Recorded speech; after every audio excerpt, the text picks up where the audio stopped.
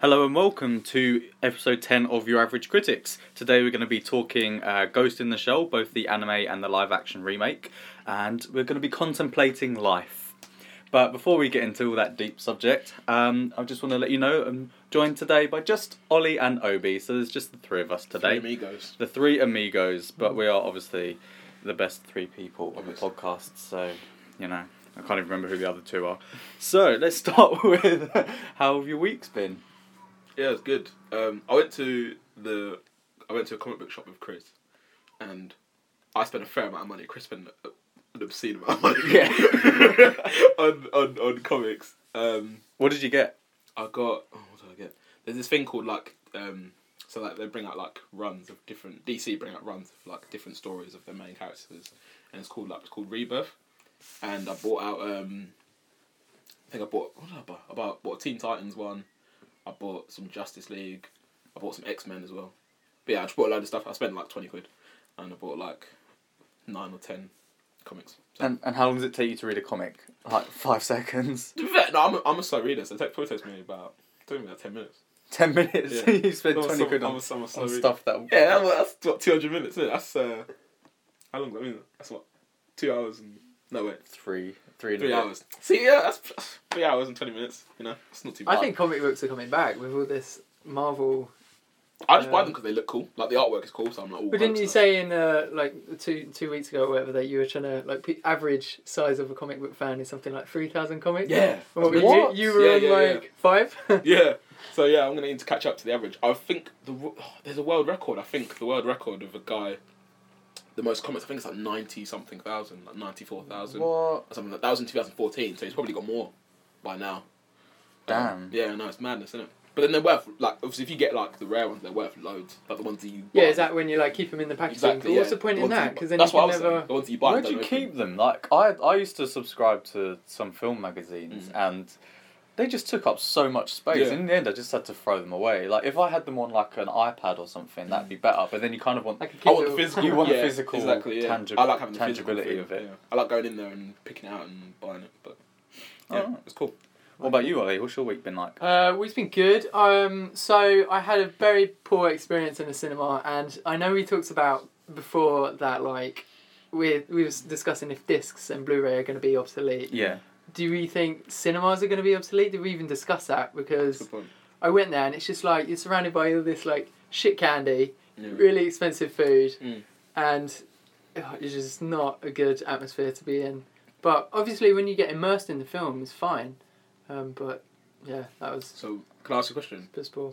Would you rather, obviously, have the cinemas as they are now, and obviously you go and watch the blockbusters or whatever, or would you rather, say, for example...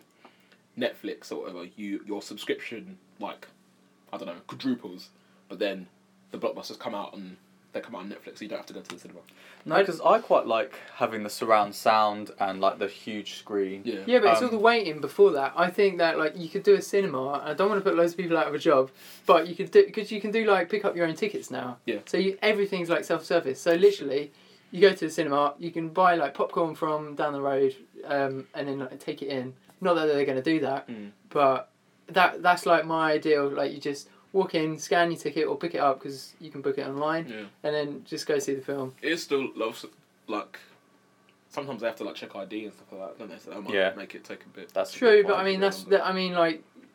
that's what you could do if you're doing it online. So you would have to check who's paying it and things like that. I think they would always need a couple of people there. Because obviously technology might fail, so the booking... self-checkouts? Yeah, the self-checkout might fail. Yeah. Or someone's got to monitor and keep that tech up. And also things like the concession stand with the popcorn and stuff, that is how these cinemas remain open. That's true. That is why they're so expensive, because I don't quite know how it works, but they buy in the films, but they have to pay most of their profits back to the company. Yeah. That's why if a film's popular, I don't know, Titanic, they'll just play it forever and ever because they need the money. After a certain point, then that's their profit. Yeah, well, I went and saw a film that had just come out, I think, this week, and the cinema was empty, pretty much. It was... What time did you go? Evening. On a weekday? Yeah, it was on a weekday. What film was that? That was Ghost in the Shell. Okay. Maybe because the film's fucking shit. Yeah, we'll discuss Ghost in the Shell. I haven't seen it, by the way. I've seen the first 15 minutes. Okay. Oh, no. Right, we'll talk about that next week. But, no, well, oh yeah, we're talking about that this week. I thought it was for Chris. No, we're waiting for Chris for Free Fire. Oh shit, yeah, get it on now. So we are going to talk about Ghost in the Shell this week, both the anime and the live action remake. But Ollie, you said you saw a trailer this week. Boom. Yes, so I saw a trailer for Inconvenient Truth, the sequel. It's not really a sequel because it's a documentary, isn't it? But is it called an Inconvenient Sequel or something? Something like that, yeah. But I don't know. I love that. I'm a nerd for that kind of stuff anyway. I watched Leo's Before the Flood. I don't know if that was through National Geographic, if either of you guys saw that.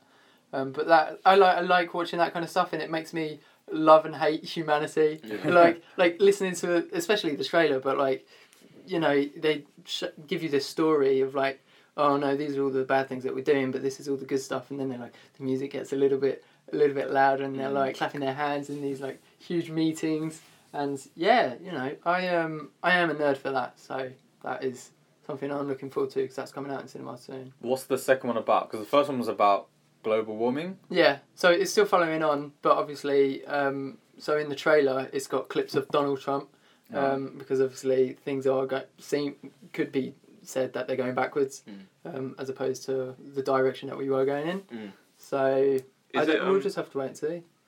Is it in the same format as the first one? Because in the first one he was like on stage talking to people. Yeah, it's not so much that. Oh. It's more like following him around. Like the image that I got from it was it's following him around like it was Leo, and he's meeting all these people and discussing about, you know, like what's happening, what's not happening, things like that. So do you think it will follow the same formula as most sequels, like bigger budget, more deaths, more CGI?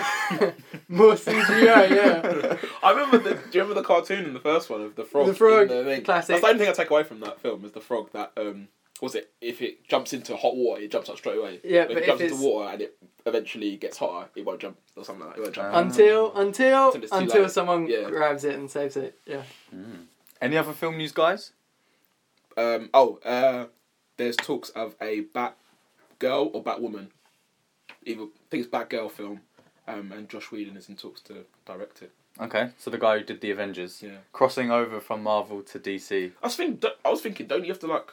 Didn't they make him like sign a contract saying that you can't do any DC films? No, I don't know. Or you can't do any Marvel films. I think maybe like the actors, but I think, you know, after Joss Whedon stopped directing Marvel films, he's probably fair game for fair point for anything really. I was asking Chris the other day, who do you think should play Batgirl? I don't know if you've seen her depicted in any, but she's like a ginger, quite a young ginger woman. Amy Adams. She's the only ginger actress I can think of. I said one bar. Or Emma Stone. No, me and Chris were like, there's no way I want Emma Stone. I don't get it. So what, she, like, the actress has to be ginger, or the part they're playing is ginger? Because they just dye their hair, yeah, right? no, the woman, the girl's ginger. Shailene Woodley. I have no idea who that is. She's been in... Sansa Stark. Sophie Turner. I said Sophie Turner. Yeah, that's what I said. Sophie Turner. But she's doing X-Men, so... yeah, true, but we don't know for how long. I don't know if that franchise is going to be rebooted or what. It's being rebooted. What, you're just going to reboot the reboot? Yeah. They're just going to keep doing that. They did it with Spider-Man. Well, that's the thing. They said after what's this new one called? Spider-Man Homecoming. Yeah. After Spider-Man Homecoming 2, whatever that's going to be called, Spider-Man's no longer going to be in the Marvel Cinematic Universe. Interesting. So they're going to have to reboot it, I assume. I don't know if Tom Holland is allowed to go, you know, be in one kind of co-production and then go back to the just a pure Sony for Spider-Man film. But I think this leads nicely onto Life. So, Life, tell me about Life, Obi. How's your life? No, I'm joking. So Life is a sci-fi film with Ryan Reynolds. Sci-fi thriller / horror, which I wasn't aware of beforehand. Yes, the genre is a horror. Very true. I wouldn't have suggested you seeing it if I'd known it was a horror, so I apologise for that. But it's got Ryan Reynolds, Jake Gyllenhaal, Rebecca Ferguson. It's quite a good cast, set on the International Space Station, where they receive a probe back from Mars, and it's got a sample, which has some sort of single-celled organism. And then are we single-cell organisms? I don't know. I feel like I've heard that expression for humans before. Anyway, carry on. Sorry. I don't know. We are not scientific on this. We barely can use the recording software that we record onto. I guess that's technological, not scientific. Proves, again, how shit I am at science, fuck's sake. Anyway, so they kind of do experiments on this and all goes a bit awry. And it kind of turns into a kind of alien film. As in like Alien-esque. As in like a Ridley Scott Alien. So considering Obi, you hate horror films. What did you think of it? So we got into the cinema and I looked at my ticket. It said live and it said 15. I was like, okay. I was like, oh, maybe there's gonna be a bit of swearing or whatever. Won't be too bad. And then I looked at the screen when the thing come up, where they give the rating before. The BBFC Insight. That's the one. And it says, contains gory images and violence and strong horror. Yeah, I was like, oh, for fuck's sake. I didn't know that the film was like horror. I thought it was going to be like maybe like a 12 or but that's the trailer. They made it sound lovey-dovey. Exactly. Well, it didn't look like that bad anyways, to get into the film. So my conclusion of the film is the same as when we talked about Split, however, like 2 months ago, however long it was. It's, in my opinion, it's a good film, but it's not for me at all. Like, the genre is not for me. I don't like films like this. Like, whenever the monster Calvin... Is it Calvin? Yeah, so they call the monster Calvin, which is something I thought was absolutely ridiculous. Yeah. It doesn't sound threatening at all, does it? I think that's the point of it. Calvin! It's supposed to sound childish, isn't it? Yeah. So it's like just juxtapositions, isn't it? This thing called Calvin that could also kill you. Isn't it? I kind of wanted it to be more threatening. What do you want to call it? Rex. Like an alien. Keith. Keith? I don't know. Maybe like... Tyler. Osama? What? That's like a threatening name. But no, okay, sorry. Why don't they call it alien? It's like in zombie films. Why don't they call them zombies? Like The Walking Dead, they call them walkers. Yeah, I don't get that. Yeah, I've never understood that. Someone needs to make a film that they say, "Oh my god, zombies!" Why don't you make it? Mate, So I'm sure they do it somewhere. Considering it isn't your sort of film, what did you actually like about it? I'm trying to think. What did I like about it? I thought I liked the ending. Okay, so spoilers. Yeah, spoilers incoming. So at the end, the plan. This Calvin's already munched up like 3 people. One of the people drowned because of Calvin. And then they concoct a plan to one of Jake Gyllenhaal's character to sacrifice himself and use himself as bait for Calvin to come into the pod and then send himself off orbiting into space while Calvin devours him. And then Rebecca Ferguson's character to go back to Earth so she can warn the people and blah blah blah blah. But then I think their pods collide. Do they collide or something hits them?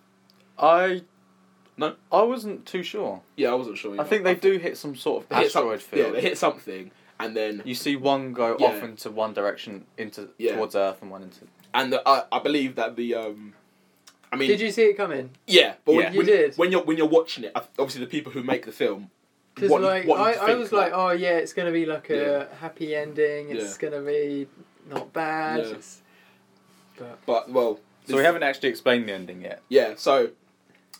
The one pod's hurting off into space. The other pod crashes down into Earth, survives the atmosphere and all that stuff. Smashes down to the sea, and then these fishermen come towards the boat, and they look inside the thing. And Jake Gyllenhaal is in the pod on Earth. Calvin hasn't devoured him yet, but he's pretty much got him. And he's like, "No, don't open the door." At which point they continue to open the door, and then Rebecca Ferguson's thing is she's hurt nothing. She's dead. She's gone up into space. So yeah, she's fucked. And Earth is fucked. So yeah, the film's fucked.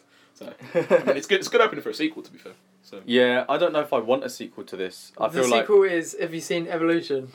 No. Oh well. Is that on with Stifler? Yeah. Yeah. Sean William Scott. So did you think it was tense? I thought it was bare tense. I told you when I was watching it, anytime the alien came on screen, my hands started sweating. Just automatically, my hands started sweating because to me, I thought it was really scary, but then my threshold for scariness is very high compared to... But if it makes you feel tense and kind of nervous, is that a positive thing? Because that's what the film's supposed to do, then yes. Okay. And what about you, Ollie? What did you think of it? I liked it. I've got to say, it was definitely alien-esque, and if you want to see a horror film that is about being trapped on a in an enclosed space with not many people, but some like danger, then I would say see Alien, because this was kind of following on that. Yeah. And I saw a lot of like, not behind the scenes, but a lot of like interviews with Jake Gyllenhaal and Ryan Reynolds, because apparently they developed a bromance. Although I wish I saw like a bit more of both of their characters. I was just like, talking about Ryan Reynolds. Ryan Reynolds only in it for what? Half an hour? Yeah. Yeah. So yeah, again, spoiler, but Ryan Reynolds is the first one to die. I knew that was gonna happen. I didn't think he would actually. The Joker, the ethnic minority or the Joker always dies first. Always. The one who takes the piss. Sorry, Andy, carry on. That's alright. No, so I enjoyed it though. I thoroughly enjoyed it. I'd be honest, I didn't see the ending coming. I thought they were going to tease it, and I think they did, but it was there was so much suspense that I think maybe they're going to, trick the audience. But with that, I don't know if people would be like really outraged, because like we were talking last week about like alternative plots, endings and things like that. And I think like a happy ending for that would have been really uplifting. But because I couldn't sleep at night with the thought of Rebecca Ferguson's character, like her screaming. Yeah. Oh, that was just dreadful. But it's nice to see them out of their like comfort zone in a serious movie, because I mean it's a serious horror, as it were. And I know like, Ryan Reynolds isn't really, because obviously he's like you said the jokey character, but I mean like having a jokey character in a horror, I think they played it really well. But yeah. Do you want a sequel to it? Nah, definitely not. What would be the sequel? Just Destruction of Humanity, and then it would just be CGI and all of this rubbish. This is why I kind of related it to Spider-Man, in my segue, because there have been talks or rumours that supposedly this is a prequel to Venom. Oh yeah. So Venom is like a Sony production. Life is a Sony production. Venom's obviously like one of the antagonists from the Spider-Man universe, and I guess, like an organism that is kind of symbiotic and, people were just assuming that, it could be a teaser for it. And then with the ending, so this Calvin... He's like splurged himself over Jake Gyllenhaal. Well, it consumes every other person and every other organism on the spaceship apart from Jake Gyllenhaal. And whereas it kind of seems to, like you said, encompass around him... and I know that in Spider-Man 3, the Sam Raimi film, whenever like a bell rang, and Venom would then scream, and then you'd see Tobey Maguire underneath. So I kind of thought they definitely could kind of retrofit the storyline to include that.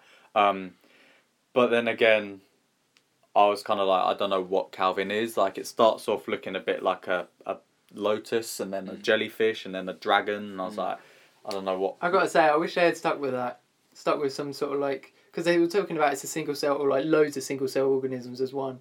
But the fact that they eventually gave it a face... I didn't really like, because I know like Alien has a face, but his face is like shit scary, because it's got like a little mouth that comes out and he like, spits acid, like his blood is acid. And he's like... He's black, so he's like in the dark. And because all the lights go off, so you never know where he is. But this thing was just like floating around, and I kind of wish, because it was like a jellyfish or like a starfish at point, and I think that's more, just it's just like I don't know, like clenching my arse, thinking about it, like you're just being eaten alive by this horrific thing, but it doesn't have a face. Because if it has a face, like you can like curse at it, you can like shout at it. I was saying, make you feel better. Look into his soul and be like, "Fuck you." I was saying, a possible ending that I thought they could have done was because they said it was loads of you reminded me that when you said it, because it was loads of single cell organisms or whatever, like, and they all had a brain or something like that.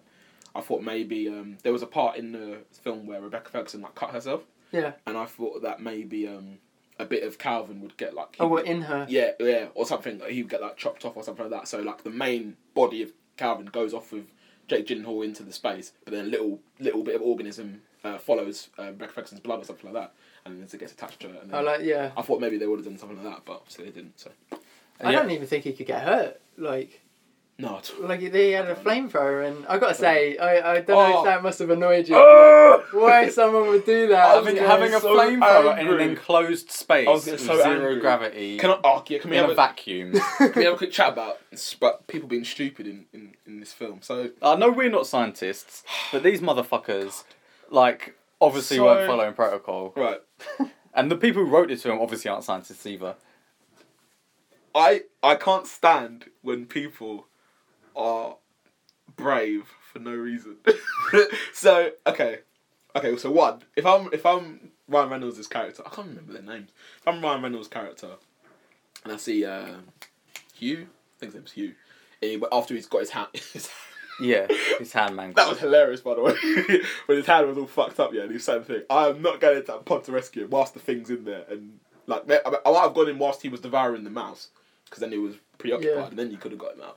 But I wouldn't have got him there. Secondly, when he does go in there and gets him out, and the thing is attached to his leg, and what's he do? He, like, zaps it with something, and it comes off. As soon as the thing's off your leg, get out of the pod. He runs into the corner, doesn't he? He just stays there. And then you're spending so much time and fuel trying to burn this thing. You should have realised after like two or three that it's not going to get burnt. So and then it hid in the cupboard thing. As soon as it's in the cupboard, get out the fucking door. Oh, it annoyed me. So that annoyed me. Really stupid of Ryan Reynolds. That would have been the end of the film. True. Like they're just like, okay, let's send that lab off into space. Fuck This that. is it. For plot reasons, obviously the film can't be like that. But in a real life situation, I feel like that what Ryan Reynolds did was a stupid move. Secondly, Hugh, I'm assuming his name's Hugh, the black guy. Yeah, I think that's right. When the thing's attached to his leg, and it's munching on his leg, and he doesn't tell anyone. No, it's because I'm pretty sure he was disabled, so he couldn't feel his leg. Yeah. Oh, see, that makes sense now. Yeah. Thank you. Okay, I'm not gonna. I won't talk about that then. Okay, thank you. No, I thought about that because I was like, hang about, and at the end, I realised again that because he was talking about a wheelchair and he Cool. Really thin thin legs. so, That makes sense now. Okay. Yeah, I don't think he would have been like. I was thinking real like douchebag. I just thought he was like Sacrificing himself. Yeah, that's what I his, thought. like Okay. experiment. That makes sense now. Okay, fair enough. Cheers. See, initially I thought that he was allowing the alien to munch on his leg because he was close to death, and that if he died, then maybe the alien would die because of being part of him. I don't know. But in terms of Jake Gyllenhaal, I think his name's David Jordan in the film. At the end, when like he's the only one who doesn't actually get eaten or killed by the thing, I sort of read that as because earlier in the film he's been in space for like 400 days or something, and I thought maybe he's more of like a hybrid between like a human and he's so used to space that maybe he's more of a capsule or a like a good host. I know what you mean. I thought they were going to give more to that because they were saying about how he'd been in space for so long. I thought maybe they were going to give a bit more. That's the thing, right? So this film is probably just over an hour and a half. It's really, really lean in terms of like there is hardly any bullshit in it. Like within the first 5 minutes, they find the alien and they reanimate it. Like that's day 2 of the mission. Normally in a film there'd be a lot longer build up, and then they start experimenting on it for very quickly, and then very quickly things go south. And there is minimal plot, minimal character development. And I was thinking, in terms of the film on those levels, like things happening quite quickly and kind of glossing over the characters, does that work? I didn't mind it. Yeah, I didn't mind it at the point. But then, I mean, the idea of that film was to have the suspense. But then, do you empathise with any of the characters? Are you kind of like, oh god, David Jordan might die? The only person that empathised with was two of them was just one actually, the woman who drowned. Okay. Why did you empathise with her more than... She did something brave, sacrificing herself. Yeah. See, I kind of felt bad for the Japanese character. Oh, I was going to say... that's because you see him, like, have a daughter and things like that. Was it not so obvious? As soon as the daughter was born, like, you're dying. Like, as soon as the daughter was born, I was like, you're not making this... Yeah. You're not making it back home. But then that is like, a character that is, like, developing his character. Yeah. There's a little bit of humanity to him, whereas the rest of them, like, you don't really know... Apart from like a little bit of subtitles that come up saying David Jordan, Doctor of whatever. Yeah. I'm like, I don't know who this guy is. He briefly said he was in the army, but I don't know anything much about Ryan Reynolds' character. He's a plumber. Rebecca Ferguson's character. I mean, there was that storybook. So one of the plot points is a storybook that I think they give to the Japanese character to read to his daughter. And then right at the end, between Jake Gyllenhaal and Rebecca Ferguson, he says like, "Good night, moon. Good night, stars." And I was just like, this sounds really silly, but obviously he's quoting from the book. But then it had no poignancy to it because they hadn't explored the meaning of that book like further. Like if they'd said, it gave him the idea, innit? Yeah, but if they'd said like, "Oh, I read this as a kid and it meant a lot to me," then at the end it'd be more poignant. But I just kind of laughed at that point. I thought this is a bit cheesy. I agree. Any more thoughts on life? One thing that I did like, so as I said, like I was watching a lot of the behind the scenes of like interviews, and they were talking about the big one shot, which is like where they do one consecutive scene, so they've all got to do like train for their like what they're doing and the acting, which I did enjoy. I thought they were good, but I thought they could have easily been like CGI'd or not one shots and just loads of little ones. So you're talking about one take? Yeah. Yeah. And I do like it when films do that, and especially when they do it well. So The Revenant did that quite a lot. But also in True Detective, there was a big one shot, which was something like 7 minutes long. And that was like... That must be tough to do, because if you fuck that over, you're screwing over everyone. Has anyone ever seen Atonement? No. The beginning of that, I think it's something like 10 minutes long, is an entire one shot. One take. And there are also films now which are presented as all one shot. So Birdman is on paper all one take, even though they use editing, but there's no obvious edits apart from I think one. And then there's another film, some horror film with Elizabeth Olsen in, that is presented as one entire continuous shot. So, but like you said, if they actually did not edit that at all, then that's quite impressive. Considering, they must have like a lot of wire work and... Yeah, and because obviously the camera was going upside down, left, right and centre, but I do enjoy that. I mean, that shows like actual, like acting. Yeah. Because I think in a lot of films recently, you kind of feel that you're getting mugged off, like they're getting these ridiculous salaries, and they might be on screen for a really short while, and when they're on screen, they're surrounded by green screen, or they literally have a one-liner joke, and then that's them for like the next hour, and then they come in again. Yeah, they're like, that's my £1 million. Yeah, it's things like that. So I think this actually gives that kind of depth. I mean, I think the cast were really well, like acting very well anyway, because obviously they're like in this shitstorm of a situation.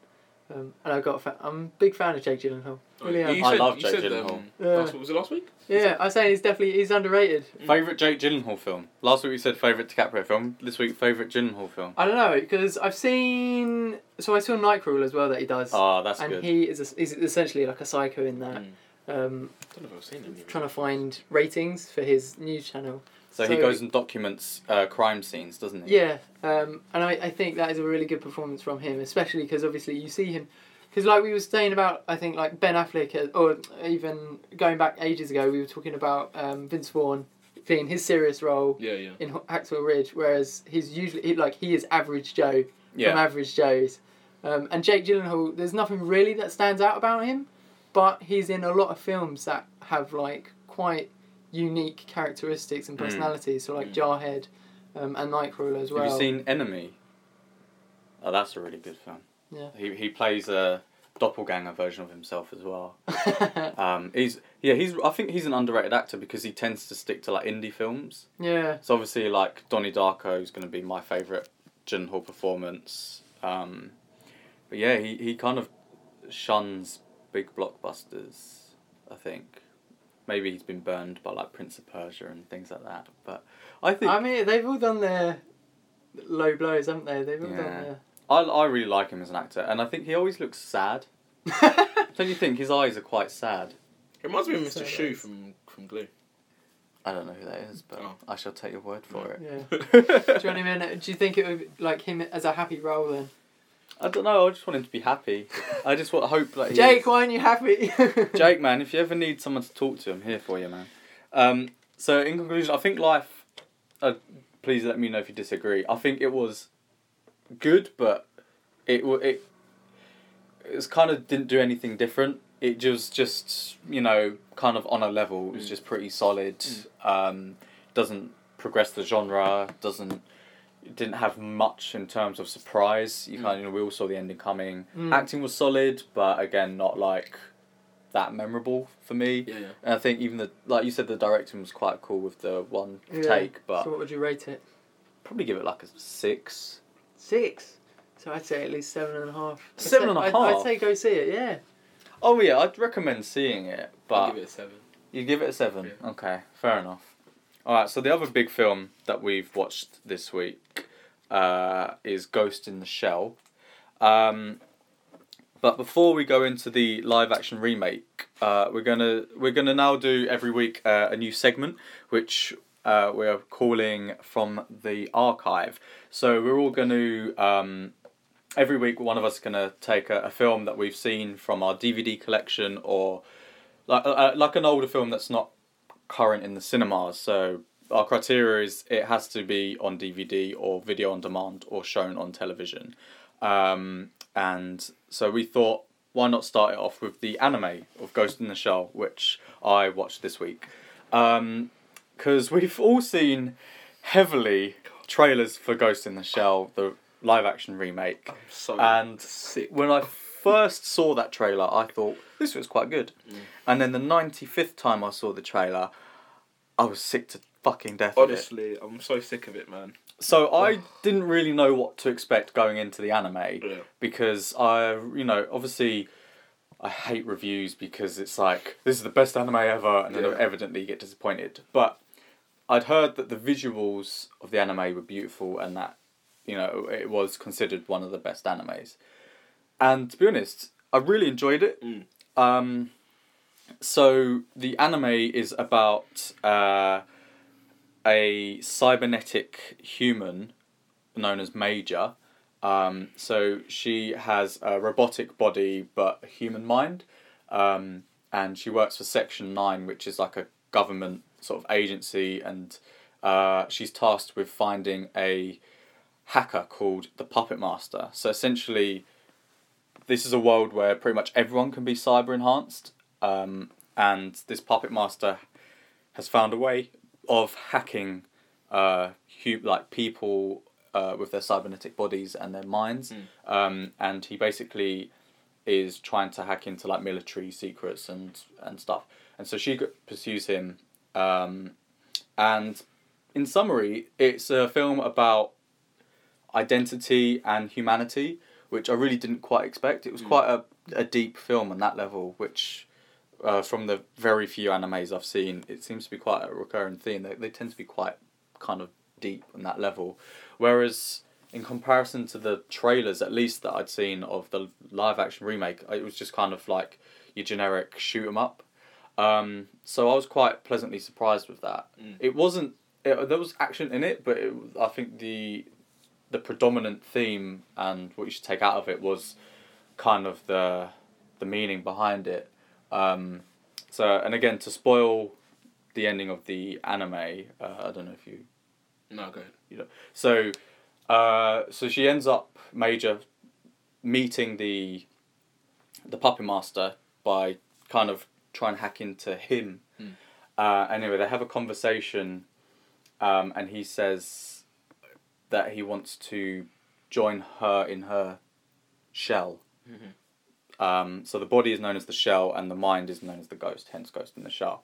And he says that, he wants to feel what it's like to be human and to, know humanity and reproduction and things like that, because he was saying, like, I'm not going to be on this earth much longer, but I've never felt anything really human, because he's just like a virus or some sort of computer code. And on that level, it was quite deep. I was like, oh, I didn't expect this. Like, as a robot or a piece of code, he was sort of contemplating humanity, even though most humans are now 90% robot. Was he an actual robot, or was he a human that turned into a robot? I think he was just some sort of piece of code. He was like a project.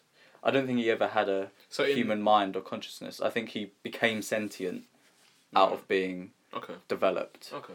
I mean, he does at one point have a physical body, but that's because he's transferred his consciousness into that body. What about Major? Like, does she have a heart? Does she have a brain? She has a brain. She has a human brain. But her body's basically all constructed like robotic. So yeah, again, it's kind of like how much humanity can you retain whilst you're a robot.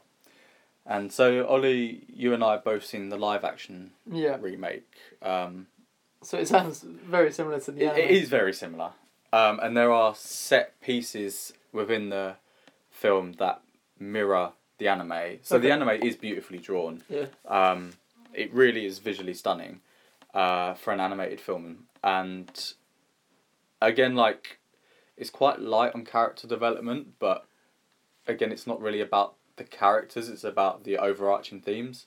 Whereas, and again, we're probably going to be spoiling the live action remake of Ghost in the Shell, but the themes from that were more family and kind of self-identity. It was more about Major, like Scarlett Johansson's character, than the themes itself. So they give her more of a backstory, they give her like a motivation for wanting to find what's his name, the guy played by Michael Pitt, the one who says "You are a beauty," but I can't remember his name. But anyway, so tell us about the live action remake of Ghost in the Shell. So it's relatively similar as what you said for the anime. So there are twists and turns about halfway through the film, but again, it's really about her trying to find herself within this, because obviously, as Glenn said, you're in a constructed body, and you essentially trusting the people around you. Because I always think in those sorts of films, like if you've seen RoboCop, that especially for the most recent RoboCop, like they reduce the activity of the brain so much, or they enhance the body so much that you don't really know where one ends and one begins. But in RoboCop, they do it to such an extent that he is mostly robot, because obviously he's like fighting. He's like, no, let me control the body, but they're like, you're not doing your job properly. And he eventually ends up investigating his own, not murder because he's not dead, but his what's the word? His assault, I guess. So yeah, I enjoyed the film, I gotta say, visually as well. But when I was first watching it, I first started getting into it for the first 5 minutes. I was like, I really don't want to like this film. For some reason, I don't know why. I know you've seen the trailer like 12 times. True, and it did just seem like it was just going to be like fighting for the whole thing. But I love the sci-fi aspect. So it reminded me a lot of Total Recall, actually, like with the robotic enhancements for humans. But I got to say, if in a world like that, I don't think I want to live where you don't know the difference between who's robot and who's human, because that is just eerie for me. I think because it's all like it's an urban jungle, because it is in the city. And I think that's the way we're going anyway. But I don't want to be in that kind of society.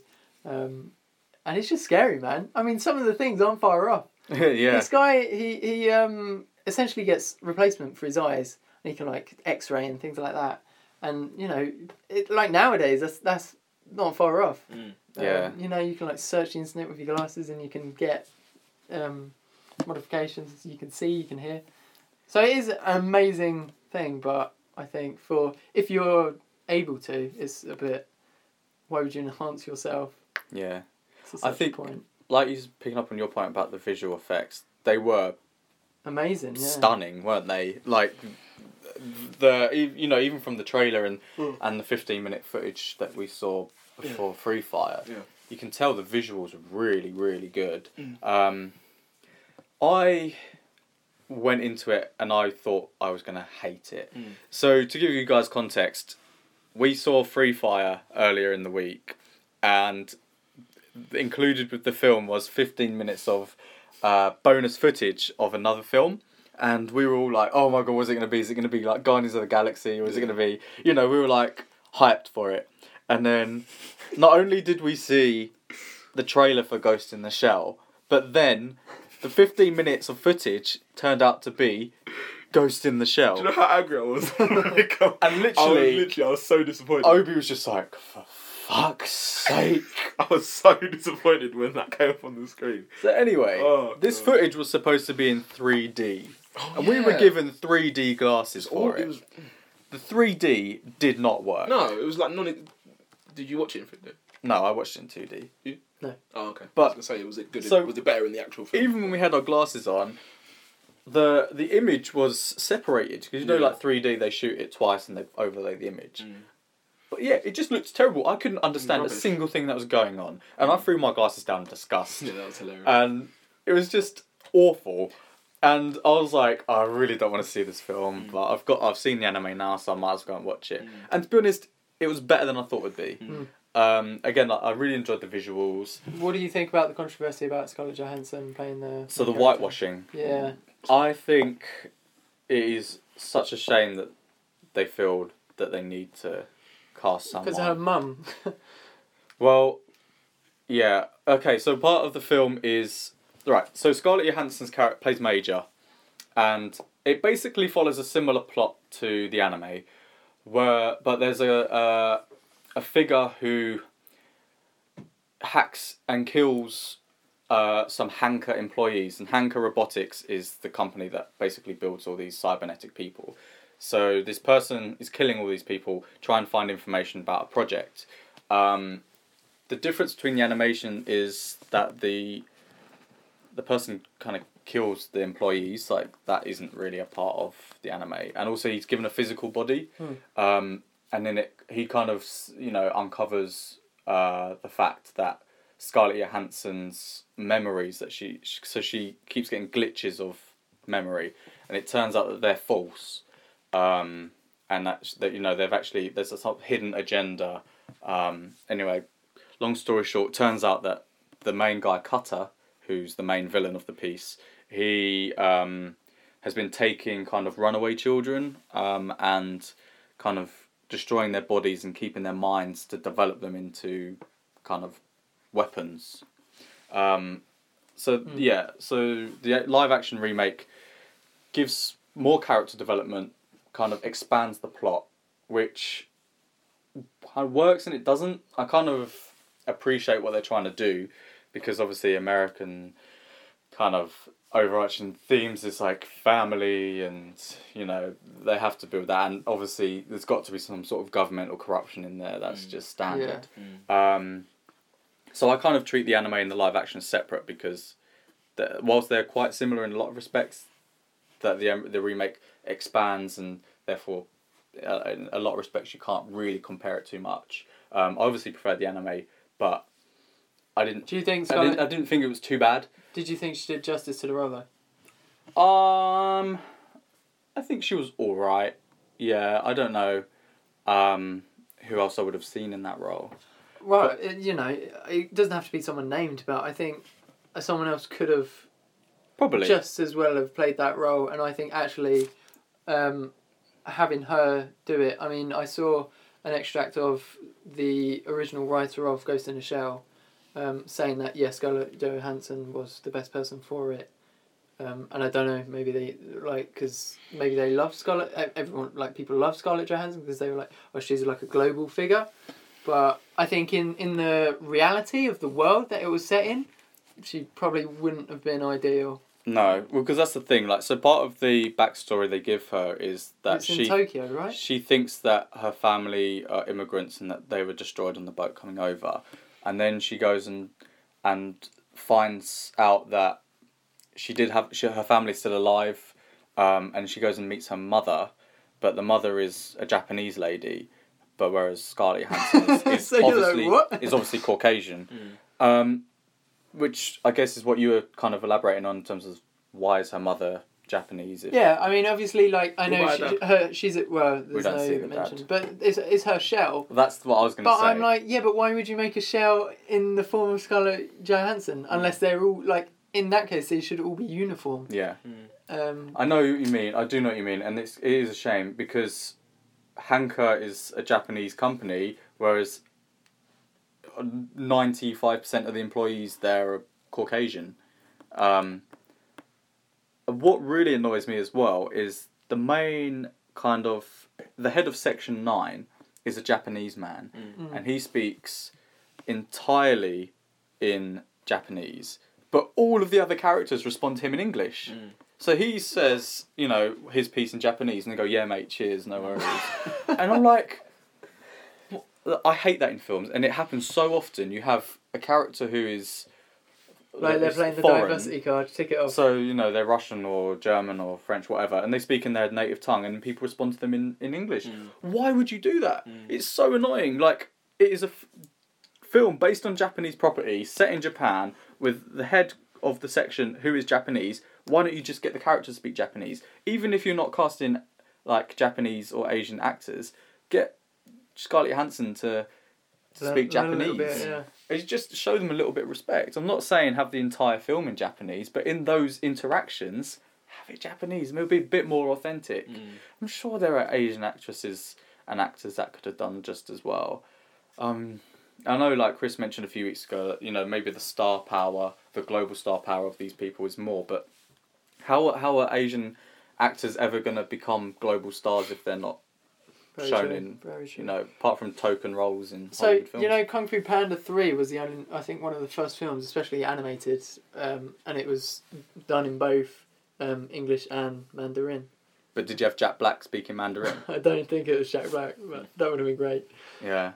But even like the Great Wall, which, did you see that? I haven't seen it, no. But, Matt Damon, set in China. Matt Damon, an American, and considering America as an actual country has only been around since the 1800s, whereas China is probably the most ancient civilization in the world. But obviously they still need the Americans to come and save them. Have you seen that film then? No. But I just know it's going to be horrendously offensive. Yeah. About the film. So like 2 questions, or 3 maybe. Does Scarlett Johansson's character fight a lot in the film? A fair bit. A fair bit, yeah. When she's fighting, is she like visible? She's visible for a lot of it, yeah. I was going to say, because in the 15 minutes I saw, she managed to turn herself invisible. So I was thinking, if you're fighting people, just be invisible the whole time. The whole time. So, yeah. Fair point. Yeah. I don't quite know how that works, because there are points in the film where characters are talking and then they kind of dematerialise. Yeah. So it's like a hologram. Yeah, but there's a point though when Scarlett Johansson is talking to a prisoner and she dematerialises herself out of the cell and then she walks back into the cell.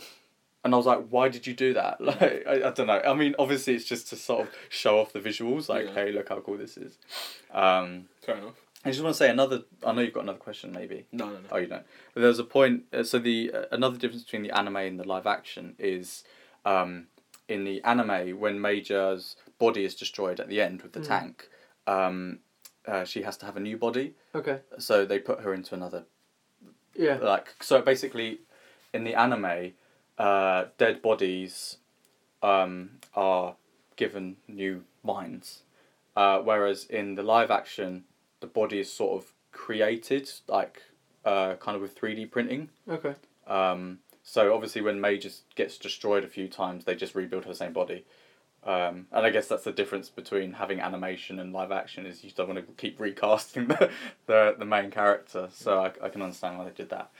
I thought it was a solid effort. Again, it was pretty average. Some of the things were relatively realistic, which I did like. So example is towards the end when she's pulling the battery, like her arm starts tearing, and I like that. That happens in the anime. Yeah. But there was one part where she jumps off a building. So she's going down the side of a building, and yet somehow comes through the window, and I think that's from the outside, right? Yeah. And logistically, how does that work? Because they were on the 41st floor, and how did he fall off a building and then automatically go to 90 degrees? I don't know. She must have fallen in some sort of arc. Yeah.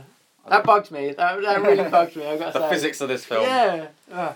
We're talking about Japanese films. I saw the Japanese version of The Grudge the other day. What was that? What's The Grudge? So The Grudge is a horror film about basically a grudge. Well, so the Japanese title is Ju-on, The Grudge. Essentially, I think it's like a mythical sort of spirit that is born out of a really hateful, horrible act. So essentially, this little kid sees his mum murdered in front of him by his dad, and then he becomes this vengeful spirit, and then the house then becomes haunted, and people that live there kind of encounter him and then become kind of vengeful themselves. It was actually quite intense. Like, I've seen the American one and it was alright, but this one was quite atmospheric. Again, is this the original? Yeah. So again, like, it was quite quick to get into all the action. So within the first 5 minutes, like, you're seeing jump scares and things like that. So again, like, I quite liked that. There's no bullshit. It was just boom, boom. You would have fucking hated it. Yeah. You literally would have hated it. But it was kind of, I can't really remember much of the American remake, but it was kind of episodic. So there was different segments of people that it focused on, and they all, it kind of interconnects. But yeah, it was basically just an hour and a half of just horror and jump scares. There was, a bit of plot. It didn't make awful lot of sense. Like, jumped around a bit, but in terms of just pure, recommend it. Should we go see it? If you like horrors? I think you would. I think, yeah. If you're a horror fan, you should watch it. I mean, obviously it's subtitled, but do you ever find yourself though just reading the subtitles and not actually focusing on what's going on? No, because in horror films, I don't think the dialogue matters too much. It's more about the atmosphere. Okay, but what if it was in a film like Ghost in the Shell that we were discussing, that is all about visuals, but you were saying that it should be in Japanese, which means it would be the subtitles. Would you then? No, because I think we can read quite quickly, and I think in terms of subtitles, they're quite good at keeping what's on screen quite concise. So I think it'll be fine. Because we watched Silent Voice, and we weren't. I wouldn't say we're distracted by the subtitles too much. I mean, yeah, but if you're like in an action moment, in a fast moving moment, and you're talking, and you're having to read subtitles, then that might take you away from the. So have one eye on the subtitles and one eye on the rest of the screen. Yeah. I also saw another subtitled horror film called Under the Shadow. So it's why do you watch horror films so much? Because I love horror films. Why? Because you like to be scared. I want to push myself to see what Why? Why not? I'm becoming a more advanced human being. No, I'm not really. I wish.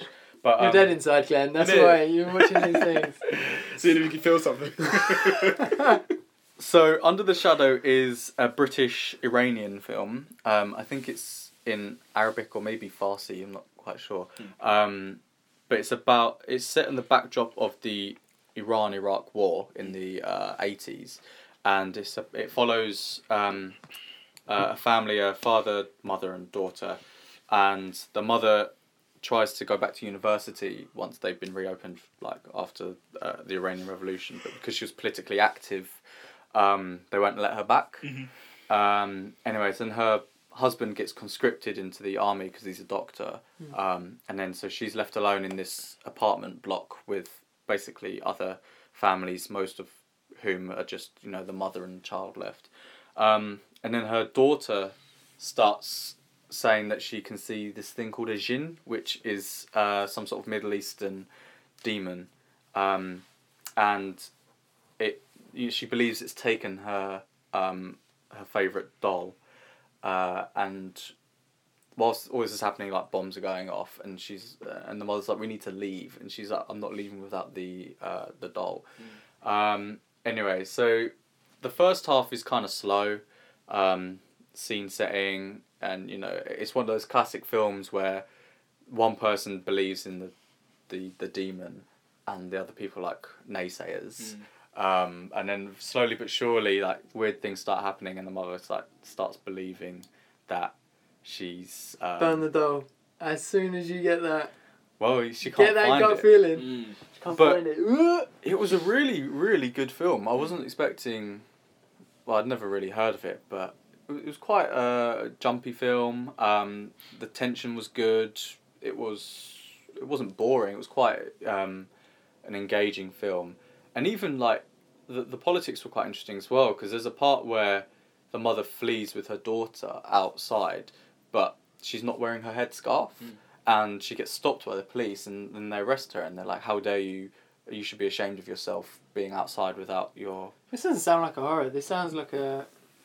I don't know, like a drama, really. Well, there are elements of horror in it, but I think that the politics of it are interesting. Because obviously you're kind of like, you're running for your life, but, you know, the thing that people are most concerned about is the fact that she's, you know, not wearing... She's showing her hair or something. So I thought it was really... If you like horror... this isn't for you, Obi, but maybe for you, Ollie. Like, it was a really good film. I would recommend it. Yeah, I was pleasantly surprised by that. Yeah. Fair enough. I'm not gonna watch it. But fair enough. Okay, well then, what have you watched? I watched The Dark Knight Returns, Part 1. So what's that?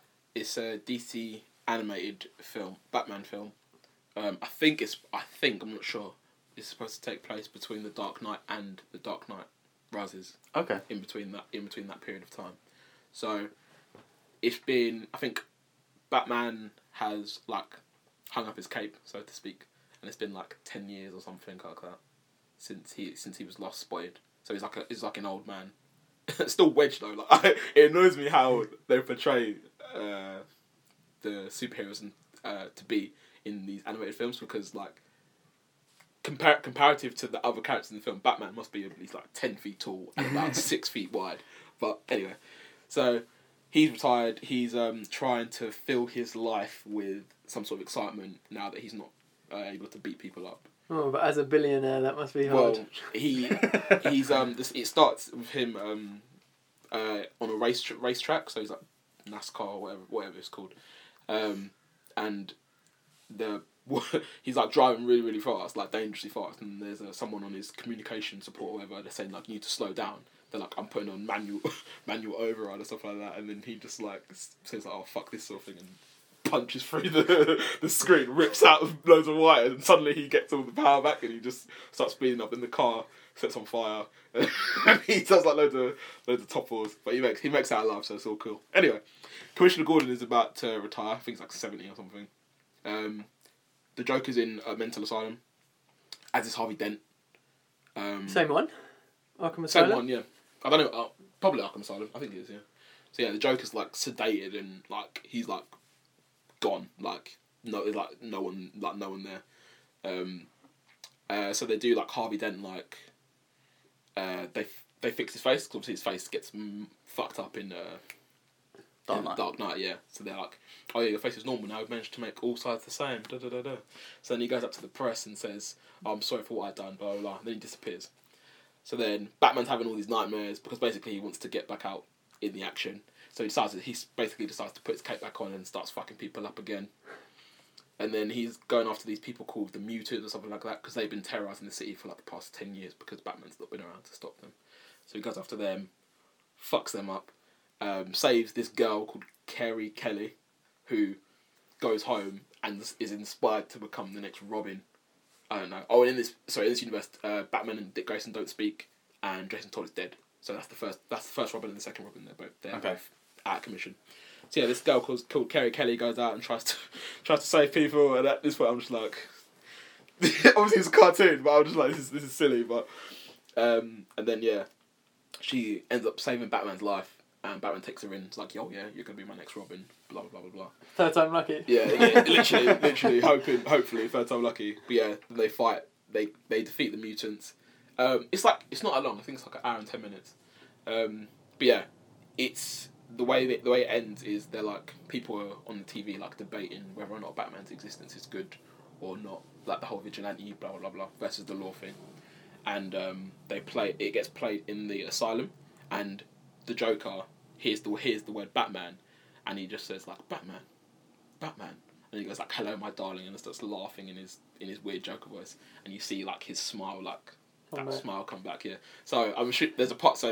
I'm assuming part 2 is much more like got Joker in it and stuff like that. So I think that's going to be better than part 1. Part 1 was okay, but yeah, it was alright. What do you think of like animated versions of films? Like, is it part of the canon in terms of like, do we take it as, is each Batman animated film separate? I think it shouldn't be taken as canon because a lot less people watch it. Okay. Because like, if for example, if in the animated, let's say Commissioner Gordon dies, and then we watch Dark Knight Rises and Commissioner Gordon's dead, we're gonna be like, what? when did that happen? Sort of thing. True. But a lot of people won't be, but more people will be because. So you're going to be updating us on the second one? Yeah, I'll watch the second one this week at some point, and I'll let you know what happens. I think it's good to have animation because they have that with like Star Wars, didn't they? Like Clone Wars or something like that. Because I guess you can quickly and you get fairly cheap. Yeah, more freedom. I guess you can produce them fairly quickly and I guess cheaply. I think the budget for this was like $3 million. Yeah, and then you can explore like different storylines within it, and then maybe I guess all the big ones just end up on the on the big screen. I like it as well because on the so in Logan he's like he gets the comic that she has and he's like barely any of this actually happened, and I like that kind of like teasing it so it is literally like a comic just made out for a bit of profit. So I gotta say though, I do love animated like superhero movies. Yeah, I've only ever seen The Killing Joke, but it's better than The Killing Joke.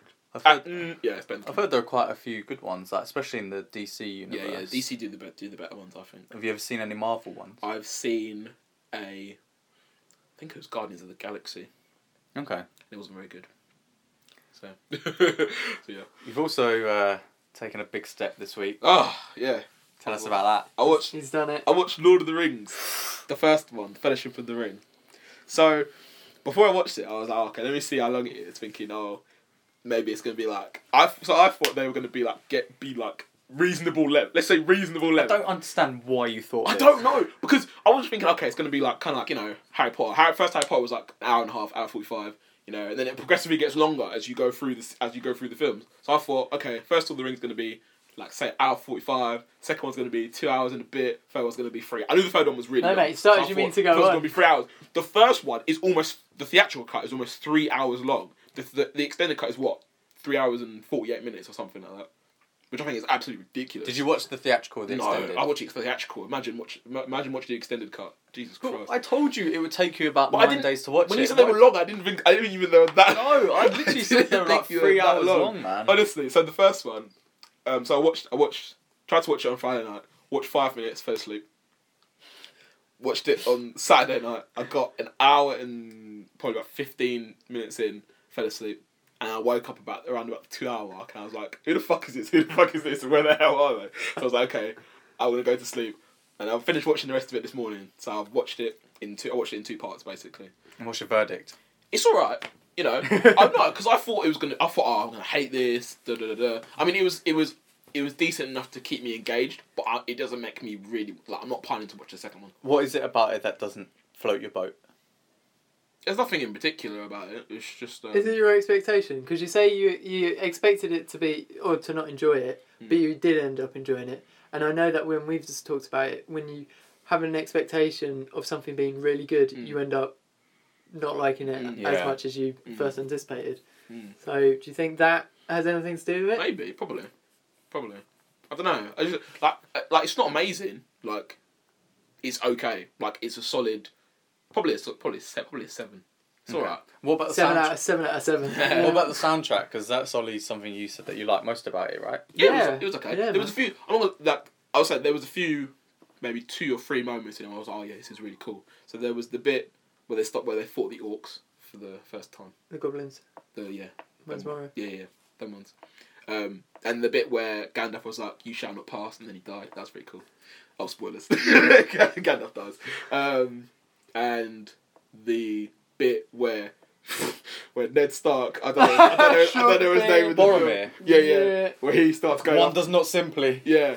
When he starts going after Frodo, like trying to get the ring. I just thought that was hilarious. See, so I've read the books as well, and you probably wouldn't have a good time reading them because obviously that's.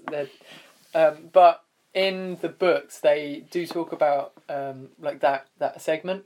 Obviously, a lot of the film, but that is one bit that always sticks out that I remember in the books because it's literally just how I imagined it. So it's something that I really enjoy about both of them. Both because often with books and films, sometimes you get collaborations that having a book and then it coming out on film, it kind of ruins the imagination that you initially had. Yeah. And so it is sometimes good that they don't always stick to everything exactly and they don't do the whole storyline, even though sometimes you wish they did.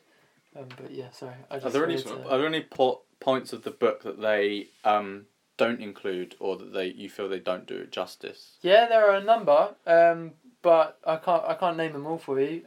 But I would say. What's better, the films or the books? I'm always a film person, and especially for Lord of the Rings. Yeah. Okay. Yeah. How old are Frodo and them lot? How old are they? Supposed to be in the film. Supposed to be in the films. Yeah, like roughly. 30s, 20s, 30s. Really? Interesting. Frodo, yeah. Well, because they act like children. like maybe not Frodo, but not Sam, but the other two. Merry and Pippin. Yeah, they act like children. Yeah. So it's because of their like bloodline, because they're from a Took, which means they're like adventurous. Okay. So later on, they talk about in The Hobbit. Gandalf says talking to Bilbo, he's like, "Yeah, but I'm a Baggins," and then Gandalf's like, "Yeah, but you're also a Took," which means that you should be like more adventurous and go out and explore. And obviously, as well, a little bit dim-witted. Yeah. They seem a bit silly. And Elijah Wood looks about 12. Yeah, he does. He is not aged, mate. He still looks about 12. He was like 20 when they filmed that, I think, and he looks so young. I'm just like, bloody hell. Good cast. Yeah, no, it was decent. Viggo Mortensen. You know, Legolas and all that. You know, it was alright. I mean, at the end of the day, I feel like they should have followed Ned Stark. Whatever Ned Stark wanted to do, they should be like, okay. Yeah. If he said give me the ring, should have given him the ring. Yeah. But, you know, whatever. But yeah, it was okay. Might watch a second one, probably not for a while. But It will take you a while to watch it. Yeah, that's the thing, because imagine that the extended cut of the third one is like, what, 4.5 hours? Yeah. Something like that. Oh Who the hell God. would go to watch a 4.5 hour film in one sitting? Well, the people do marathons of these. That's like, they go to mental. the cinema and watch all of them back to couldn't back. do that. Hello. Have you done that? Yeah. Oh my You don't go to the cinema, but look, it's here. It's here. We're in my room, and there is all the extended cut and The Hobbit. I couldn't do that, honestly. But yeah, it was alright. It was decent. That's an entire weekend. That is. I tell you what. So a few years back, New Year's Day, they had Fellowship, Two Towers, Return of the King. Straight after that, Fellowship, Two Towers, Return of the King. And then again, I was like, yes, this is the best way to start a new year. Oh my God. Love it. That'll take you the rest of the year. Alright, tell us about what you've been watching this week. Like, So started off with... So last week I said that I was going to watch Ace Ventura 2. Yep. So I quickly caught up on that. Any sharks? No sharks, thankfully. But I think it's a film that should always remain as just a standalone film. Because it was like a funny film that, you know, was very unique. But I know we always say that sequels don't do justice. And I think that, yeah, actually, they definitely should have stuck with the original pet detective story of Ace Ventura. But I got to say, you know, love Jim Carrey's character. Classic. So, enjoyed that. Surely that sort of film's due a reboot, right? Do you reckon? I don't know. I think that... I don't think it'll be the same. I've heard they're rebooting Dr. Dolittle. Really? Yeah, apparently Robert Downey Jr. is in talks to do that. Oh, fuck. That would be... Like, so... It's strange when you have someone else doing that character, obviously, because we've grown up with it. So, Jim Carrey as Ace Ventura as a pet detective you love, but he's also in Lemony Snicket's... A Series of Unfortunate Events. Yes, and that's been redone pretty much exactly the same, isn't it? But On with Netflix, Neil Patrick yeah. Harris. And I think that... Is he doing it justice? I haven't seen it, so I can't say, but... I think that, like, you know, Jim Carrey's character in that gave me goosebumps. Because he is that kind of, like, strange character. Yeah, so other than that, I tell you what, I got around to finishing Ant-Man. So I watched the first half on a plane journey. Didn't get to finish it. I was actually quite upset because I was enjoying it. So this is the second Marvel film. In 2 weeks. Oh my gosh. Well, it was only half the We're film. pulling you in. Slowly but surely. Slowly but surely. It was Paul Rudd. Paul Rudd film. It was funny, wasn't it? He's hilarious. It was good. I like that man. Yeah. No, it was decent. I don't know what I liked about it though, but I think it's that there wasn't this hugely. I mean, it was like a classic story, but it wasn't like a hugely powerful villain. Yeah. He was pretty much exactly the same as Ant-Man, wasn't he? Whereas, like, I know, like, Guardians of the Galaxy and a lot with your Avengers, the villain has just got to be, like, bigger and more followers and more powerful. But I don't often want to see that in a villain. And I mean, sometimes for the main, like, lead character, I don't often want to see them as having superpowers. I just want to see them as, like, an ordinary person or an underdog. And that, like, their villain is someone who is just, like, quite psychological, like, manipulative. They don't have to have all this, like huge muscles and things like that, like Bane, obviously. But, like, you know, you can have a villain who's villainous for different reasons, and I love that. There's a lot of... Because originally it was going to be directed by Edgar Wright, who did, like, Shaun of the Dead, Hot Fuzz, things like that. I don't know if you pick up on any parts of that you probably thought actually that would be Edgar Wright. So you know, like the train chase at the end, the Thomas the Tank Engine bit, and so you know, it cuts between like being like sort of thrilling on the actual train, and then it cuts back, and you just see the little toy going round, and then like Thomas crashes. I thought it was so funny, and then Michael Peña's character when he's like, oh my god, like just 100 miles an hour. It was really funny. That was good, yeah. Brilliant. So what's the next Marvel film on your list that you can watch? I don't know. Is there anything coming out in the next week? Well, Guardians of the Galaxy is coming out soon. Have you watched the first one? Yeah. Do you like it? No. No? Oh, so you have seen Guardians of the Galaxy? I have seen the first one, yeah. Okay. I reckon you should watch Iron Man. Seen it, mate. Seen that. Seen Thor? Huh? Seen Thor? No. I think you like Thor. The first one. Thor's shit. Do you think? Yeah. I like the first one. I think you like the first one. I've been ranking the Marvel films this week. I've been ranking the Marvel films this week. Yeah. So I know we keep mentioning that we're going to do a superhero entire dedicated to the Marvel Cinematic Universe, and we will, and we're scheduling it for the weekend of Guardians of the Galaxy 2 release. So we're going to see Guardians of the Galaxy 2, review that, and then smash out Marvel Cinematic Universe. You got to watch Civil War if you haven't already, Ollie. Come on, man. That's top 3. Obviously, it's when like you'd rank your films differently because you like different things you like different aspects of superhero films that we do. So. But it's awesome. Yeah, it's awesome. And that's kind of got all the characters that you kind of need to know at this current point in time, aside from Hulk. Yeah. You've also watched Thor. Nah. Watch Thor. You watched Contagion this week? Yeah. What is that about? I don't know if I've heard of Contagion is essentially you're not really following a single character, not a standalone character, because I thought you were going to be following Matt Damon's character throughout the entire thing. It's following an epidemic. So it's a virus that turns out to be fatal, but it's global as well. So it is a big issue because they're trying to figure out the cause, and you're following the storyline of... So from different aspects, so you're following from the CDC, so the Centre and Prevention of Centre of Disease Control. And so you're following them, but you're also following this story of Matt Damon, but you're also following people who are working on the front line, so treating the infected and finding what caused it. And yeah, it goes from day 0 to day, when they find the cure. I thoroughly enjoyed it. Good cast. I don't think the trailer did it justice. Admittedly, I thought it was going to be quite a dull film, but it definitely made me a little bit not skeptical, but cautious about like just people coughing. Yeah. And I was like, there's no way I'm going outside without a mask and gloves and a hazmat suit. Is it like a horror film? No. Oh. No. And do they turn into zombies?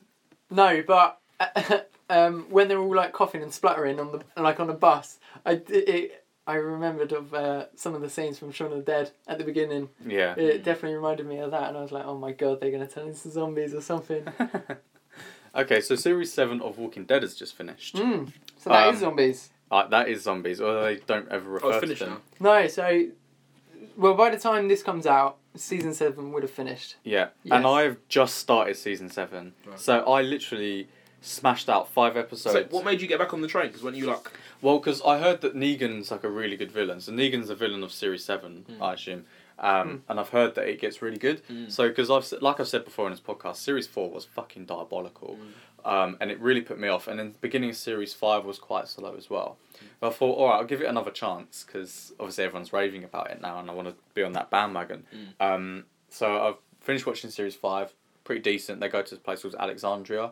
I quite like it when they're in like a set place, and you know, you can just kind of, there's a semblance of normality to their life. Yeah. I think that's quite interesting. Yeah. So you think things are picking up? Yeah, I just kind of want to see how life is in this environment. And then Series 6 is really good. So you've got the people with the W's on their head. And you know, like, again, things obviously evidently start to fall apart. And then, yeah, so because I was watching it through Now TV, and it said that on Friday I was going to watch an episode, and it said I had 7 hours to watch Series 6 before they take it off, and I was like, fuck, I've got 5 episodes left. So I literally smashed out 5 episodes in 7 hours. I finished at like 2 a.m. and it ends with them like outside all in a row, and Negan like ends up smashing one of them in the head, and you don't know who until... Well, that's the thing, because 7. I'd heard spoilers, right? Because you guys have talked about it and social media and stuff. But even though I knew who it was, I watched the first episode of Series 7 yesterday, and it was so affecting. Like I was watching it with my girlfriend, and she cried because it was that distressing. I cried. And it made me feel quite sick. It was one of the most violent and goriest things I've ever seen, and I watched that shit. Like, I've seen a lot of horrible like films with lots of gore and stuff, but I don't know. It wasn't just about the gore though, as well, was it? Because No, it was like the teasing. Like it was mentality. the sadistic threat that he puts them all under, and Negan is just an absolute fucking nutcase. And I think also what made it more affecting, and credit to the writing and acting, is that you followed all of these characters and you know them really well and you like a lot of them, and then to see them all so distressed, and to have like Rick. a member of their family, like, you know, quote unquote family, killed, or 2 of them to be fair, and then so like Rick's, for 6 seasons, for 90 odd episodes, has been built up as the lead, and he's so strong and knows himself, and then Negan just rips into shreds like that. So I know you're not going to watch it, are you? And I know you've seen beyond this, but when he takes him into, so Negan takes Rick into the van, and then he's like throws his axe on the roof, and he's like, get my axe, and he's like, you can kill me, but I will fucking kill you, and then you know, he's like psychologically torturing him. Then he takes him back, and he's like, gets his son and puts his son on the ground, and he goes, if you don't chop your son's arm off, I'm going to kill every single one of your friends, and I'm going to make you watch. And then he's like, 3, and then Rick's like, just do me, kill me, and he's like, no, you've got to chop your son's arm off.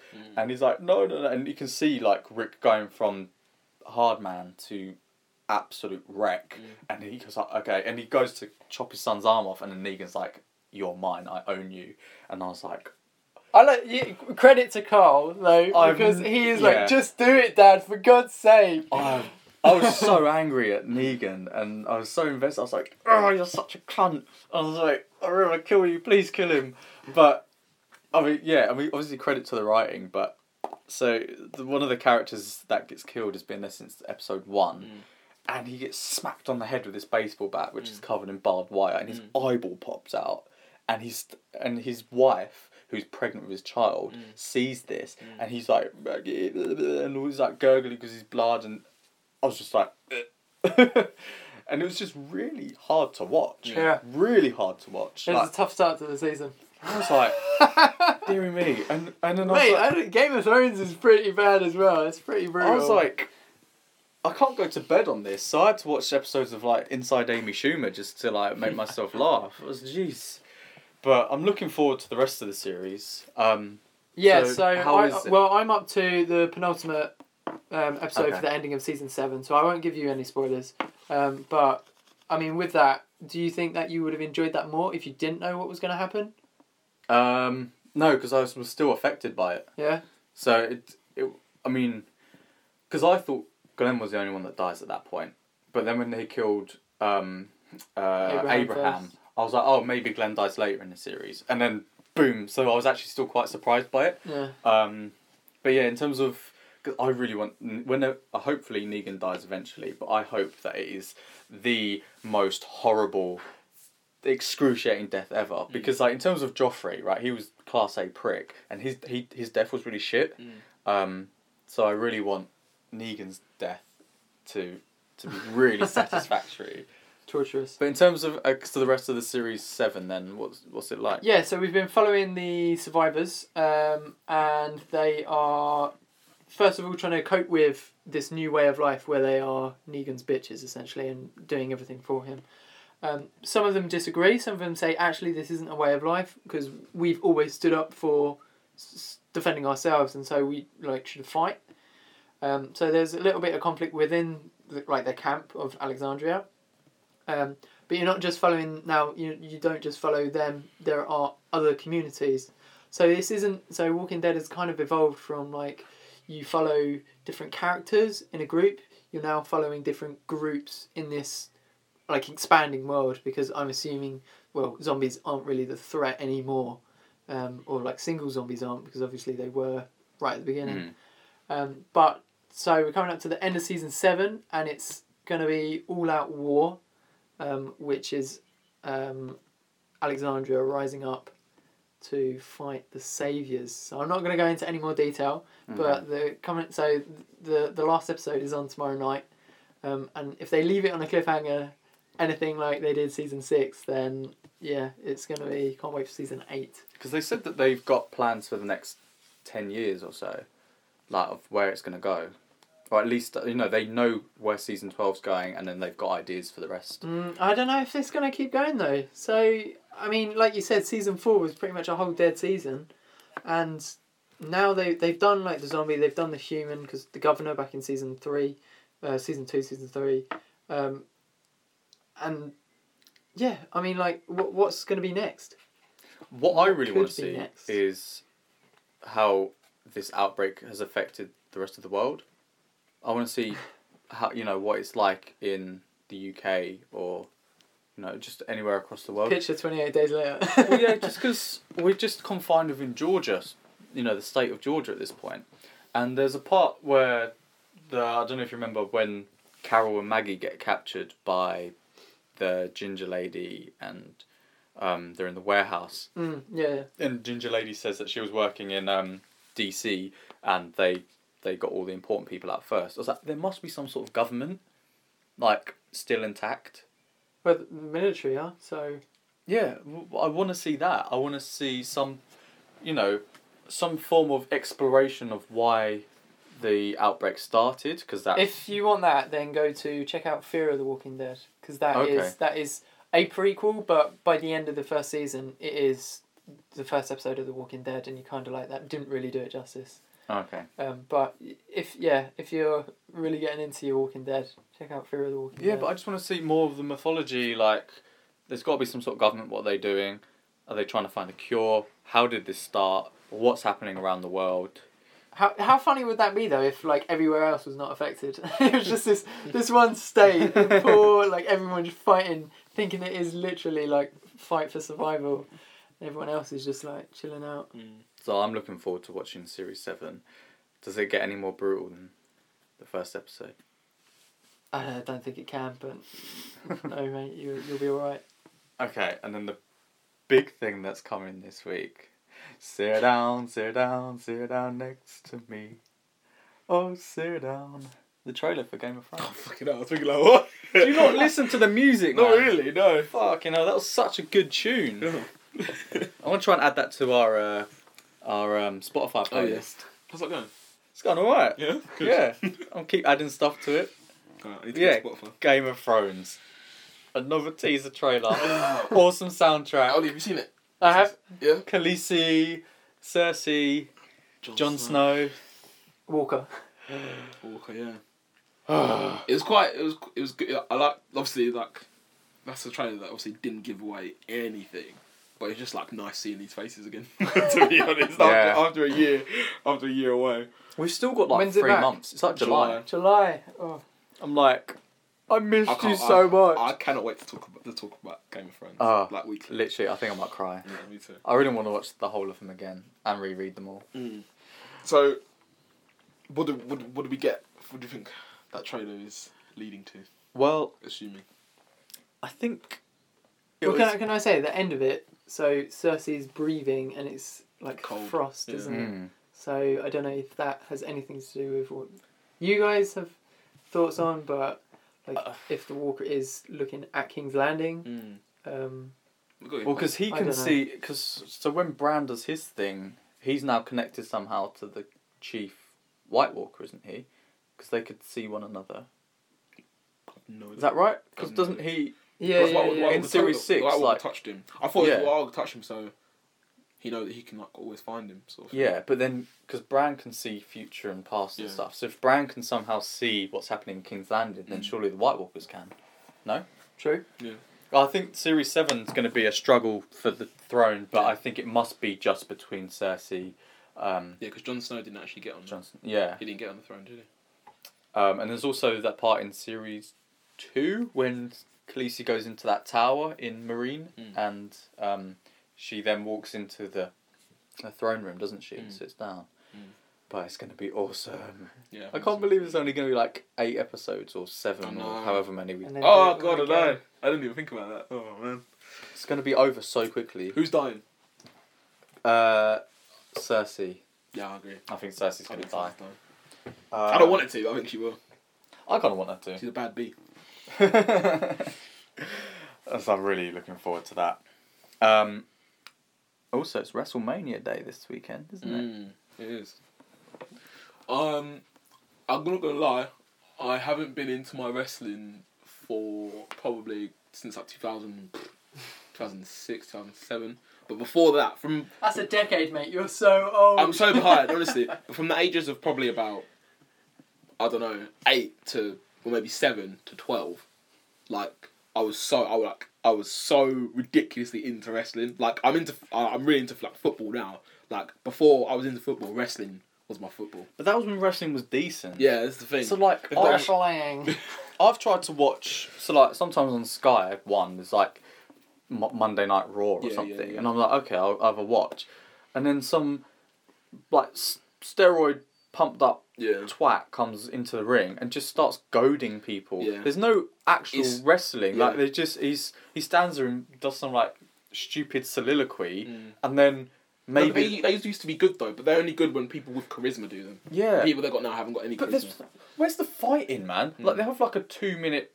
They're not allowed to. It's too PG now. They're not allowed to do anything. Like, I think before like 2007, 2008. Now they're not allowed to. I'm pretty sure they're not allowed to show blood on. I want the WWE. Undertaker to throw pins on the floor and throw Kane down. Innit? And That's what I mean. It's Mick Foley, isn't it? And they had Yeah, grabbed it was Mick this Foley off soft the thing. Yeah, yes. puppet. What was his name? Cactus Jack. Cactus Jack. I don't know, but yeah, Mick Foley had like 3 different personalities. and they'd go under the ring and they'd get a chair and they'd smack. There was I was talking about this yesterday on Xbox. So I was reminiscing about you know Matt Hardy and Jeff Hardy. Yeah. So Matt Hardy and Jeff Hardy were like partners, and then Lita came, the woman, and they were like a trio for Was ages. Lita the one who was Booker T's wife? No, Oh. that was what was her name? Her name was like Cheryl or something. Oh right. But I got a story about that as well. Actually. Okay. Remind me about that because that was a good storyline too. But this was a really good storyline. We need to talk about Mickey James as well. Trish Stratus. Okay, but back to Matt Hardy and Jeff Hardy. So I don't know if you remember, but Lita came and then they were like a trio, and Matt Hardy and Lita were like going out sort of thing, and then Kane comes along, and fucks up everything basically, and fucked up them too, and basically took Lita for like a prisoner. And then him and Lita got married. Lita got pregnant, and Lita got pregnant, and then Matt Hardy was like all in his feelings, obviously, because he's got his girl. I don't know if they were going in real life actually. I'm not sure, but they might have been. But so obviously they had beef for ages, and then Gene, I think his name was Gene Snitsky, came, and he was a fucking psychopath, and basically he, I think he like nut punched Lita or something like that, and knocked her on the floor, and she lost her baby, and then he got a chair. This is in like a different few weeks or few months later. Got a chair, put it on her neck in her like a folded chair, folded it so her neck was on the thing, and then jumped off the ring, and boom, walloped the chair so the thing whacked her neck, and then there was blood everywhere. I might be getting Lita confused with. He might have done that to Kane. I'm not sure, but I just remember watching that. And if you take them, there was obviously a coughing up blood and everywhere. You will never see that on WWE today ever. And was that back when Kane had a mask? No, that was shortly after Kane had a mask. Who is that? I'm going to look that up right now. I want to watch that. It was Lita, Gene Snitsky. I think his name is Gene Snitsky. Gene Snitsky. So he's the one who jumps off the... I think so, yeah. Or I might be getting my people mixed up. I'm pretty sure it's them too. And then they also said there's a storyline when Undertaker was actually buried alive or something. Yeah. Mate, it's such a good storyline. It was so good, and so there was also a storyline where Booker T. This is where Booker T. and his wife, they were like the duo, and Booker T was in a fucking slump. So what happened was when Booker T's back was turned, his wife would get in the ring and like knock someone over the head or something like that, and Booker T would obviously he knew about it, but he would turn around, act like he didn't know about it, and then just pin him, and then they win. Then she tries to do it to Kurt Angle, and Kurt Angle was like, it got very rapey.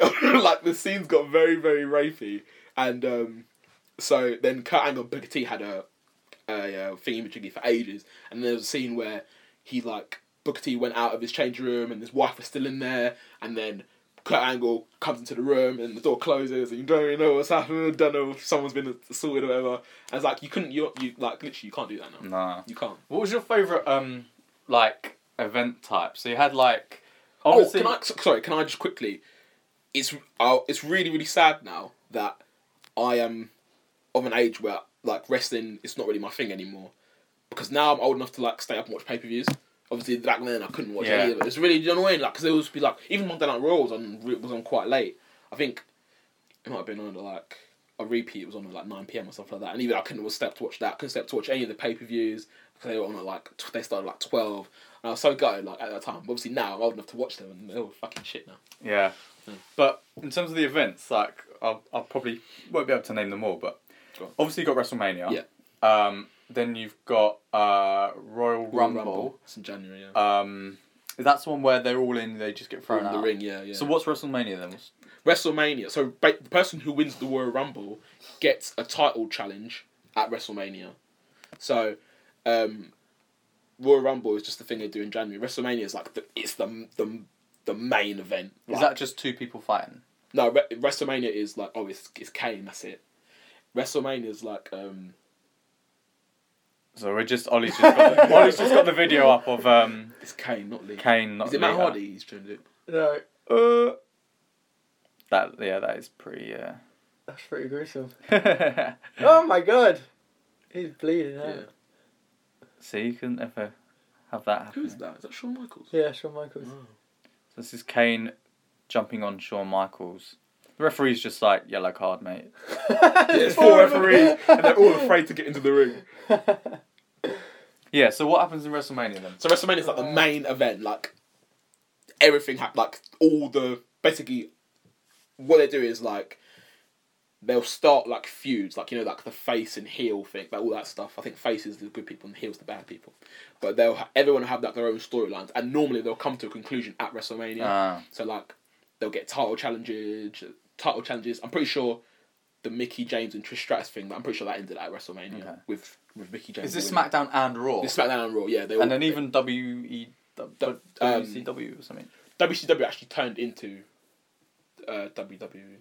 Because it was kind of going concurrent with WWF. Okay. Then Vince McMahon bought WCW and kind of moulded it into. Okay, so you got WrestleMania, Royal Rumble. The other two I can think of off the bat are Money in the Bank. Money in the Bank happens at WrestleMania. Oh, does it? Yeah, Because that's the one where they have on the the money ladder. Yeah, they introduced that like quite a bit after WrestleMania actually started. And yeah, sorry. And then also the other one I can think of is the cage match. Yeah, cage match will just happen at any. There was Hell in a Cell. What was that one then? I think that happened in like February. But like basically it's just a fat cage and you got to fight in it, and I think you can climb to the top of it. Is that one? So is it? Yeah, is that someone where you got to climb out to sort of get victory? Yeah. So my favourite was always Money in the Bank because they're trying to get a suitcase from the ceiling, and they're all like getting ladders climbing up, and then someone would knock the ladder down. Yeah. And I don't know if you've seen it, but there's I think it was the first Money in the Bank, and it was like a triple threat match. It was Edge. I can't remember. It was Edge versus someone. I can't remember who the other two people were. And basically, someone's at the top on the ladder, and they're like they hold onto the ladder. Someone on the floor knocks the ladder from underneath them, so they're just hanging onto the briefcase while swinging in the air. And then Edge is on this ladder, and he just jumps on his ladder and spears the guy onto the mat. It was so good. Oh my gosh! So I used to have a toy wrestling ring with toy wrestlers, and like I'd love like fake bins and ladders and shit that I just. Oh man, wrestling was so good back in the day. They need to revive that, man. Oh gosh, I think because there was so much controversy around it. Like so many wrestlers have like died from either like steroid overdoses or too many concussions. Like, yeah, but I'm sure they're still getting concussed and still doing steroids. True. Like if they can show a character in The Walking Dead's eye pop out, like in that level of gore, then they can bring back blood. Yeah. You know, they just need to make it interesting. It's a shame though. Who was your favourite wrestler? Rey Mysterio. 619, mate. That's finishing. Probably top three for me. I can't believe people like John Cena and Randy Orton are still going. Well, apparently people don't like John Cena anymore. Really? That's what Dan was telling me. Apparently, because he's not a good wrestler or something. You can't see him. Yeah, exactly. Literally. He was my favourite. What about at the time? Dwayne Johnson, The Rock? He is in everything now. When I started watching wrestling, actually, that was when he kind of like quit to do like, acting and stuff, really? And then he kind of came back as I stopped watching him. He's got so much more hench since he's an actor. He's wham! Oh goodness! Every film I see him in, he's even bigger. He's evolved into Onyx. Honestly, he's gonna become a stone. So, he's been in the trailer for Fast and Furious 8. Have you guys seen? That looks so good. It looks quite good, doesn't it? I haven't seen any of the Fast and Furious. I'm pretty sure we've seen all of the action pieces. Though. That was the thing with Ghost in the Shell. Like all of the parts in the trailer are just the best action scenes. It just kind of ruins it. But I'm still going to watch it. It's going to be awesome. It looks pretty cool, I think. Fast and Furious 7 I might watch the other ones just to catch up. Any other trailers that you guys have seen this week apart from Inconvenience? Yeah, so when I went to see Ghost in the Shell, there was a trailer for, I think it was called Valerian, or however you say it. I don't know if either of you guys have seen it. So it is... what's the actress who played the baddie in Suicide Squad? Cara Delevingne. So it's her and this other guy. Forgive me, I don't know his name. And it's like Guardians of the Galaxy. It's kind of like that, but in a more. It's kind of got a bit cartoony. So it's just following this story that, or what I got from the trailer is that they are, like either con artists or assassin agents, and they get called upon. Because they have this like space society of all different planets, and there's this like huge city essentially, and that's about to get destroyed or is under threat from some assailant, and that they call upon them, which I think out of 1,000 planets and all like this technology, why would you call on 2 humans? Because the humans are the best. So yeah, I don't know what to think of that. I'd say to you guys, check out the trailer and then give me your opinions next week. Okay. See what I've not really heard of it. No, me neither. Sci-fi can't go too wrong. Actually, yes, you definitely can. Good change. Yeah. Well, what else? What's out next week? What are we going to be talking about next week?